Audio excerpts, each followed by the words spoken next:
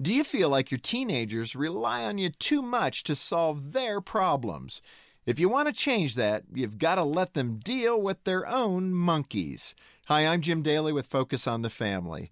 In his business article, Who's Got the Monkey?, William Onken described problems as monkeys on a person's back. He warned leaders to be wary of staff members who come to them with problems and no suggestions for solutions. It leaves managers dealing with other people's monkeys and robs employees of the opportunity to grow in their decision-making abilities. There's a truth here for parents as well. Teens often expect their folks to take care of their monkeys. In other words, to solve the teens' problems for them.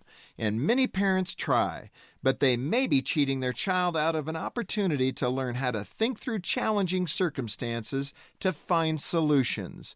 So next time your teen faces a problem that's within their ability to resolve, try this. Have them pose 3 solutions. When you discuss their choices later, feel free to offer your opinion.